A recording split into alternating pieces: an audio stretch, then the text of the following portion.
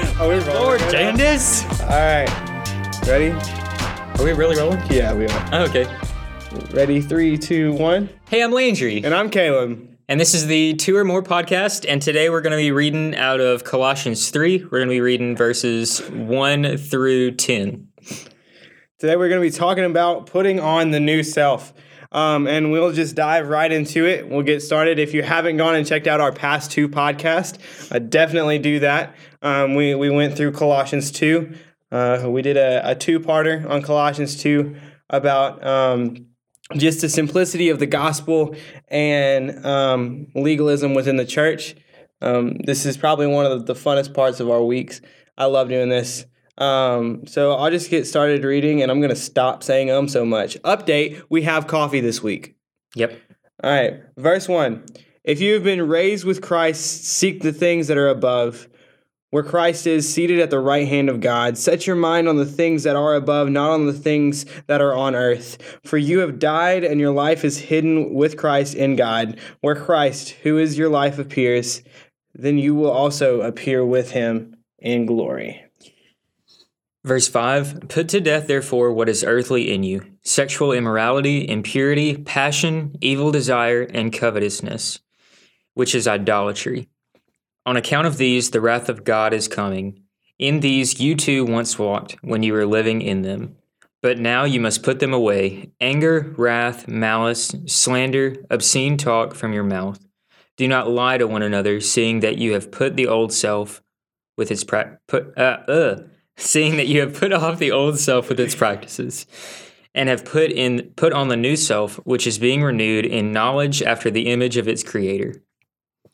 All right, so we're going to kind of take these 10 verses and break it apart. Verses 1 through 4 we're going to group together, and then verses 5 through 10 we're going to group together. So we'll just get started with verse 1. Verse 1 says, you have been raised to life with Christ. Now set your heart on what is in heaven, where Christ rules at God's right side.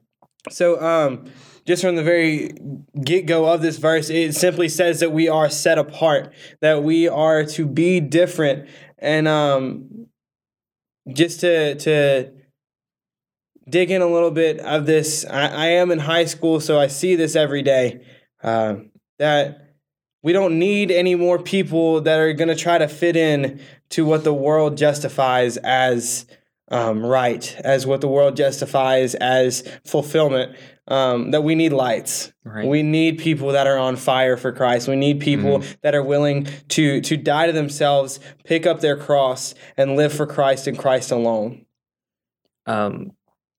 This verse kind of alludes to us being set apart and that we are different from our old selves, our old lives. And it's not referring to the fact that we're set apart in a way that we can trust ourselves to work things out, but in a way that we can trust God in things instead of relying on our own understanding. So we are set apart in that aspect. Right. And I think that's something that personally I struggle with sometimes. And I feel like in the essence of Christianity, like, most Christians struggle with trusting God. Sure. And I mean, it's simple. Like, it's going to be a struggle trusting in God, mainly because we're not called to just trust God with part of our life. We're called to trust God with all of our life. Right. And giving all of ourselves to someone that we can't even see, right, seems ridiculous. Exactly. But it's what we're called to do. Yeah. Like, as Christians, if I am willing to take myself off of the pedestal and place God on the pedestal and let him be in charge of my entire life, I have got to be willing to put 100% of my trust in him. Right. And it's, like you said, it's 100%. It's not, I'm going to let God control this part of my life, right. but not my money. That's mine. Yeah. Or my relationships are my business, but God can have, whatever, school or health or whatever else. We tend to want to give God what is easy. And when I say that, what I mean is, if it doesn't hurt us to give it away, we'll give it away. Right. But like, it's those things like our relationships or our friendships or our money. I mean, money's a huge one, especially in today's culture where everything is wrapped around money. That those are the things where it's like, okay, I have this amount on my check, and like I could give away 10% of this, but like I need that 10%. Right. Like that 10% could go to furthering my business. But like ultimately, if you give that 10% to God, your business can prosper, you know, tenfold. And that's evident in Malachi 3:10, which says, bring the full tenth into the storehouse so there may be food in my house. Test me in this way, says the Lord of hosts, see if I do not open the floodgates and pour out a blessing for you without measure. And God is literally saying there, like, if you give me a little bit, I will give you a lot. Right. And that ties into love, which we'll talk about here in a little bit. Is just that it all goes back to trusting Christ with our life. Right. That we have to be willing to say, God, it's not me, but you. Exactly. So move on to verse 2? Verse 2. Do you want to read that one? Yeah, I can read it. Set your minds on things that are above, not on things that are on this earth. So just what I got out of that is that Paul is showing the people of Colossae that their minds are on things of this earth because they are in the earth. They are of this world. But instead of having their minds on what's going on around them, he's trying to make them realize that it's more than this. Like there's a life after this. There are more important things to worry about than what your next meal is going to be. There are more important things than money, how you're going to achieve greatness. There are more important things. Yeah. And just to add on to that, even bigger issues that we view as bigger issues, especially within the Christian conservative realm. Yeah. That we tend to focus so much on these big deals that we focus so much that we blur our focus. That Christ is no longer the center, but our worldly anger is the center. And what I mean by that, some examples of that would be like gay rights, Planned Parenthood, really any politic that you could insert here.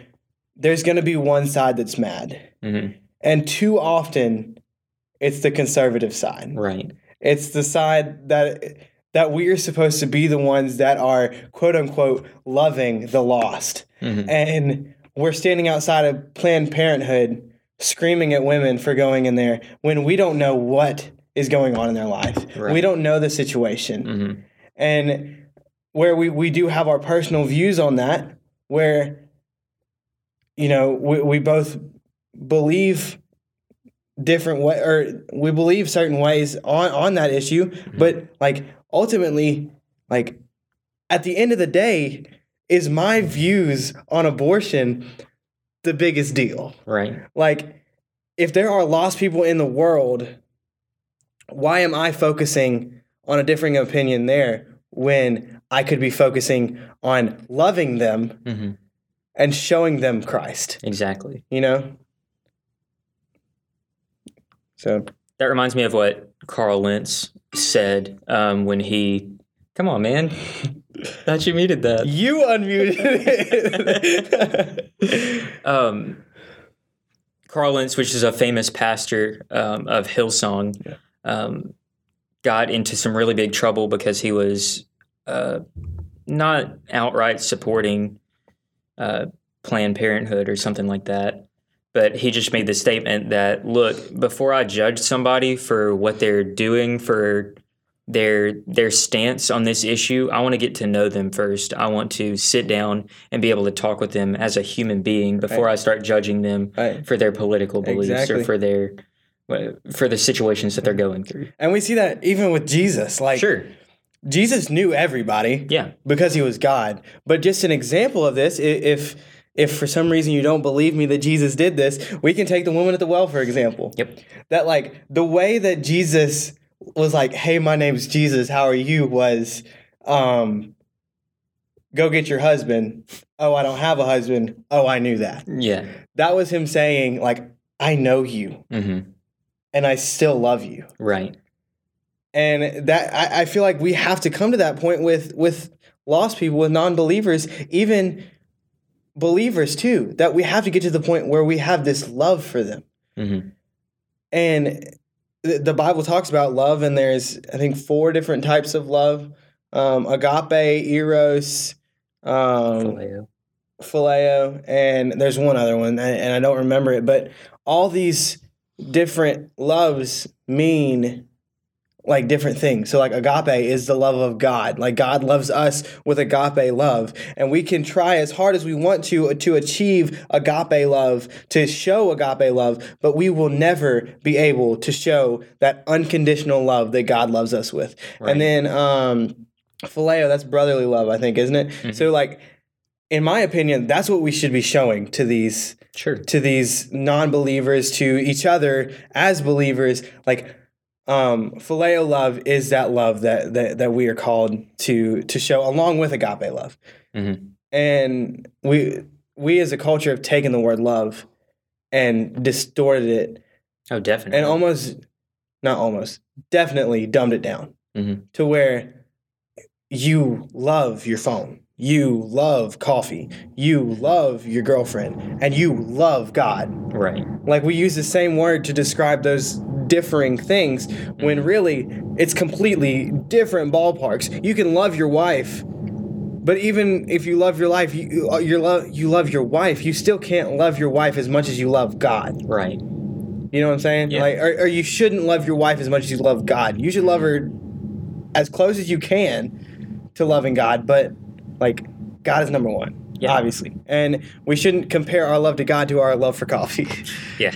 Although, like, it's pretty high up. Coffee's great. And, like, I'm pretty sure there's coffee in heaven. But, like, some might argue. But I disagree. All right. We're rambling. Yeah, we are. Let's go ahead and go on to verse 3. Okay. Verse 3. You died, which means that your life is hidden with Christ, who sits beside Christ. So I love this verse because it's just like straight up. Like, it's as honest as can be. Paul's just tearing them up right here. So in verse 3, it's saying that the relevancy of our words doesn't rest in our own hands, but in the heavy weight of the simple gospel. Mm-hmm. Like, wow. Oh my gosh. You know what I'm saying? Like, just that at the end of the day, we don't matter. Yeah. They're like, our words don't matter. Yeah. If God's not behind them. Yeah, exactly. Yeah. I think this verse also points to our self-pride, in that if we've died and put Christ as the head of our life, we shouldn't be worried about what anybody else has to say about us. We shouldn't be worried about what other people are going to think, because it's all about Christ. It's all about sharing the good news, sharing what he's done in our lives to others. We shouldn't be worried about what other people are thinking or the effect that might have on our lives. The simple fact is, as Christians, the world hates us. Yeah. And it sucks, but I mean, that's just the price that you pay, because it's not about the world. That stuff doesn't matter. Right. Even though it does suck, God is greater. Yeah. God is so much better than the approval of men. Mm-hmm. Yeah. And we can't focus on like fulfillment in the world, because you're not gonna find it. Right. And that is so evident in the lives of non-believers. I mean, I know people that are trying to find fulfillment in their truck. Like, what they can do to their truck to make it the biggest and best truck. Right. And we're gonna get into that in the next few verses. But like, that just goes to show what part of the country we live in. Like, South, obviously. I mean, we live in Louisiana, and they're all about trucks down here. Yep. Verse 4. Yeah. When Christ, who is your life, appears, then you also will appear with him in glory. So, in everything that we do, like, we have to do it for Christ. And like if dying is one of those things, So be it. yeah, it's worth it. Bring it on. Exactly. Like we see, and I think that's the beautiful thing, the beautiful picture of Christianity is that people believe in this one thing, and I think that just adds validity to our argument. That people believe so much in this one thing that they are willing to give up their lives Right. for it. Like we see that all the disciples, except for John, was martyred for Christianity. Right. And even John was exiled to an island. Yeah. And like, if those men who walked side by side with Jesus were willing to do whatever it takes and go to whatever lengths, even if it caused them to die, if they were willing to do that for the sake of Christ, why aren't we willing to do it? Right. And Paul. Exactly. That just brings on the validity of Christianity. Like Right. it's real. God is real. These people wouldn't be dying for a false gospel. They just wouldn't do it. Right. And they were willing to wake up every single morning and put on the new self. That they were able to wake up in the morning and say, you know, like, I walked with Jesus. Like, me and him were there together. Like, I heard him teach over and over again. I taught with him. I broke bread with this dude. Like, and I choose to live out this mission Right. that he gave me with. Yeah. And I think we have got to do that, especially in today's Right. times. And I say that purely because I live in these times. You know, in the 40s, they were the Christians then were saying the same thing. We've got to wake up and do it. But like, in a culture that is consumed with, you know, so many different contradicting views, you've got to stand up for what you believe. Right. And Christianity is no different. Yep. All right, so that was verse 1 through 4, and that just kind of talks about what Christ has done for us and how we are to live in Christ. And we're going to keep talking about that with verses 5 through 10 kind of goes a little bit deeper and gives examples of how to live this out. Oh, I'm going to read verse 5 in the Message. Okay. So it says, and that means, so we'll read a little bit of verse 5 and 6. I'll read a little bit of verse 4 into verse 5. Okay, yeah. So, meanwhile, be content with obscurity like Christ. And that means killing off everything connected with that way of death. Sexual promiscuity, impurity, lust, doing whatever you feel like, whenever you feel like it, and grabbing whatever attracts your fancy. That's a life shaped by things and feelings instead of by God. Is it... Mine, the Bible, the Message just says 5 through 8. Is that the end of verse 6? Yeah. Okay. All right. So, verses 5 and 6. So, as Christians, we have to put to death the things that hinder that divine connection with God. Right. And I think nobody can avoid this. And we see these examples in Scripture, you know, in this Scripture right here. The sexual immorality, the lust, the selfish desires, like these things that we chase after. And Christians do it too. Like we do it too. Yeah. And that is when we let the world leak into our faith. Whenever we wake up in the morning and we're just like, maybe not intentionally, I'm going to wake up and sin this morning, because I don't think I've ever woke up and been like, I'm going to sin this morning. But like, you just go throughout your morning and you just become complacent. Maybe you don't do your quiet time first thing whenever you wake up, and you're just like, okay, I'll do it like this afternoon. Like, it's not a big deal. And then the afternoon comes and you're still not doing it. And at that point, you've lost your hold of Christ, not intentionally, but for that day, you've just quote unquote given up. Yeah. And at that point, Satan's like, oh, I see this. I can work with this. And that's when, for a lot of, I think 85% of the men in church confess to having an addiction to pornography. So that is a huge foothold for Satan. And I have statistics somewhere in this notebook about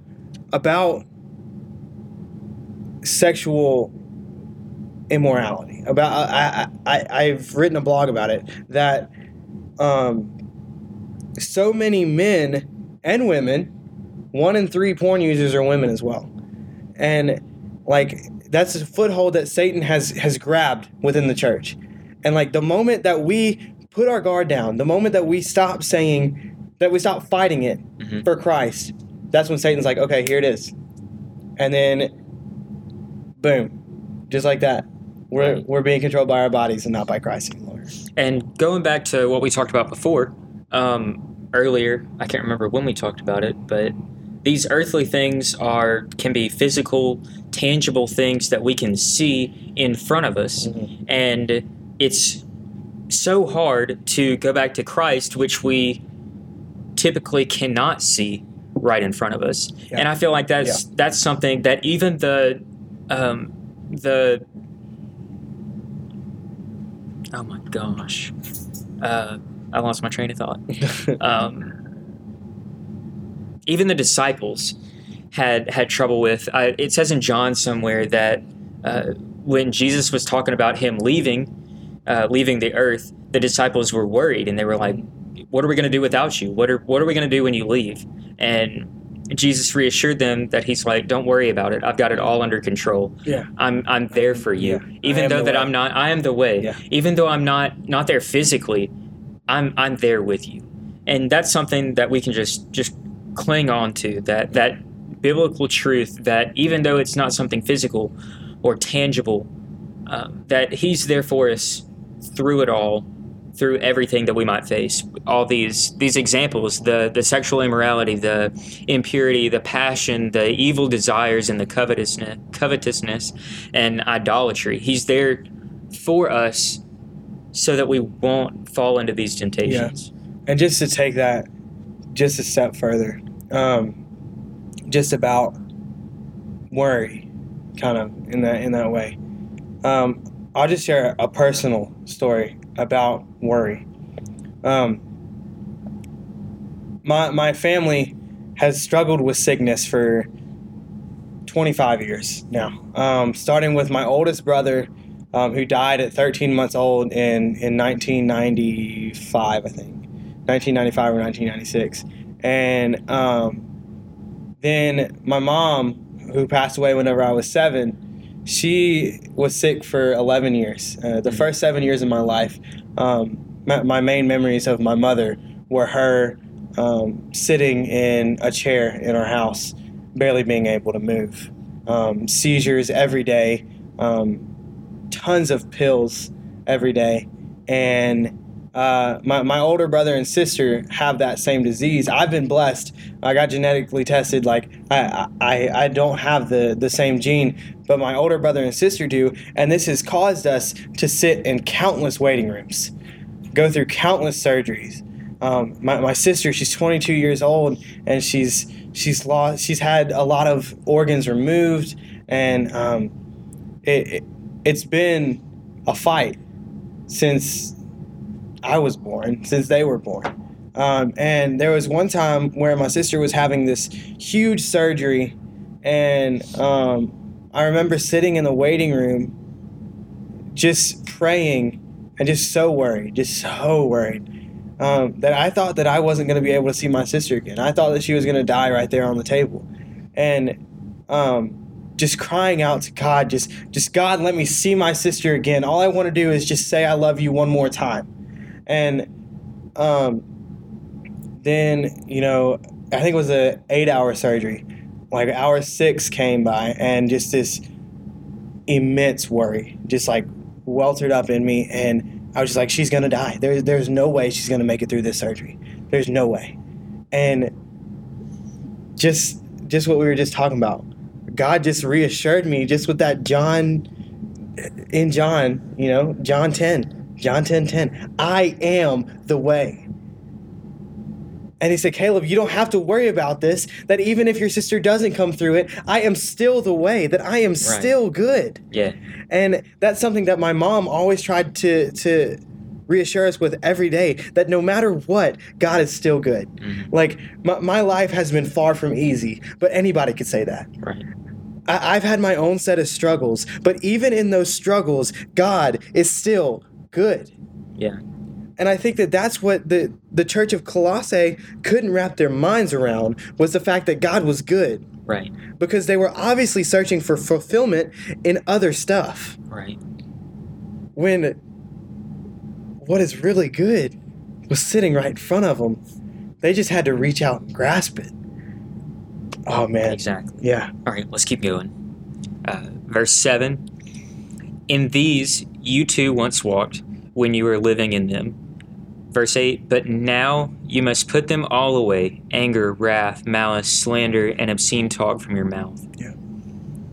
So what he's referring to, what Paul's referring to, is that all these earthly things that we were all once living in them. They happen to everybody. I mean, it's going to happen eventually. You're going to set your eyes upon these earthly things. But he just gives more examples with the anger, wrath, malice, slander, obscene talk, just to show that these are also things that you can get wrapped up in, that you can wrap your mind around, instead of setting your mind on heavenly things that actually matter. Right. And, like, what I got out of this was that, like, before we knew Christ, that we were acting against Christ. Mm-hmm. And we see that we were angry, we were hateful, we were evil, we were insulting, and we were cruel to others, that we did use that foul language, that we were willingly disobeying Christ, oftentimes unintentionally. That it wasn't like before we knew Christ, we weren't waking up, I am gonna disobey Christ today. And but now that we know Christ, like, we are to act as we know Christ. Right. So we're supposed to take those things that we once were involved in, set them aside, point our eyes to heaven, as you were just saying, and really, like, avoid judging others for doing that same thing. We talked about this earlier when we were going through our notes, that once we were on the other side of Christ, deliberately disobeying him, slandering his name. Mm-hmm. But now that we are for Christ, that does not give us the right to judge those who are not living with Christ. Exactly. That does not give us the right to be angry with them, to slander them. That does not give us the right to judge them in any way. Yeah, and I'd just like to make it clear that, like, everything we say on here is our interpretation of faith. Sure, yeah. Our interpretation of the Christian life. Mm-hmm. And what we find in Scripture. What you find in Scripture could be different. Mm-hmm. And that's your interpretation of Christ. Where I might disagree, that doesn't make you wrong. Right. And that doesn't make me right and either. Me and Caleb have we have disagreements among things that last week we had a disagreement on something biblical. So I just want to make it very clear that, like, by no means are we trying to manipulate Scripture. By no means are we trying to make our words Scripture. Exactly. We are just interpreting Scripture and discussing Scripture in the way that we read it. Exactly. So let's wrap it up with verse 9 and 10. And stop lying to each other. You've given up your old ways of life with its habits. Each of you is now a new person. You are becoming more and more like your Creator, and you will understand Him better. So, as we daily, and I mean daily, dive into our faith, and as we are willing to go that extra mile every day to wake up and die to ourselves and obtain that knowledge, that we are given as a gift from God. We are given that knowledge from Scripture. We're becoming more and more of that new creation in Christ. Right. That as we daily put off the things of the world, we are to daily put on the things of Christ. Just what we were talking about, the title of this is Put on the New Self.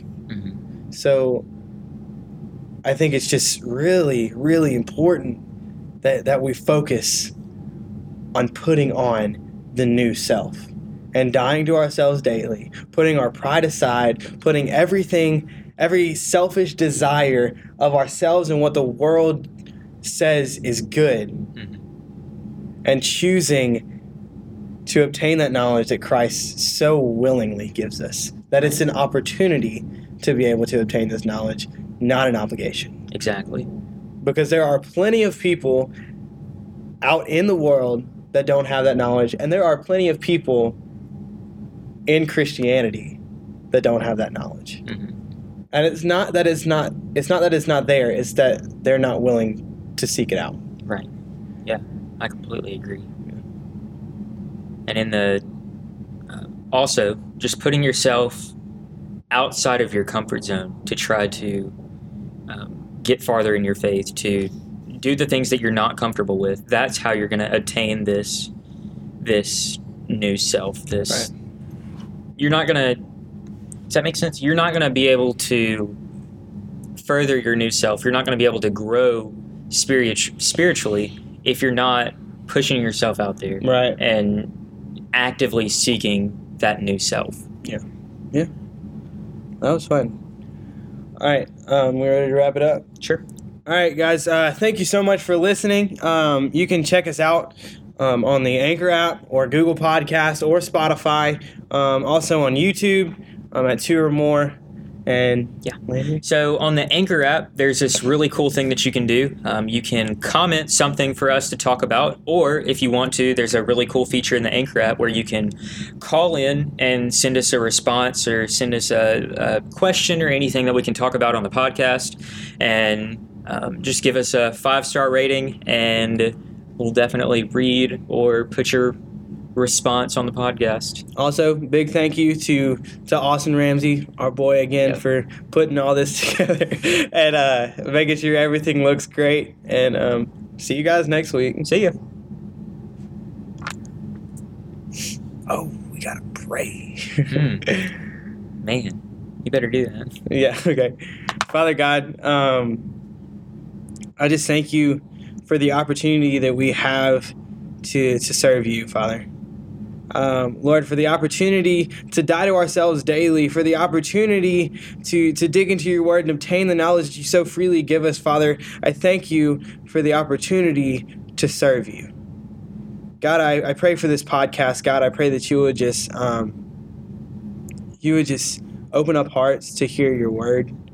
Lord, I pray that you would hide me and Landry behind the cross, Lord, that you would be on full display, Lord, that we would not be on the pedestal at all, Lord, and we pray that you would do great things, and we are excited to watch you do incredible things, God. Again, I praise you for just giving us this opportunity, God. I pray for this week, Lord. Pray for everybody listening, Lord. Just give them a good week. Let them earnestly seek you, Father. Let them know that you are good. And I pray all these things in Christ's name. Amen. Amen.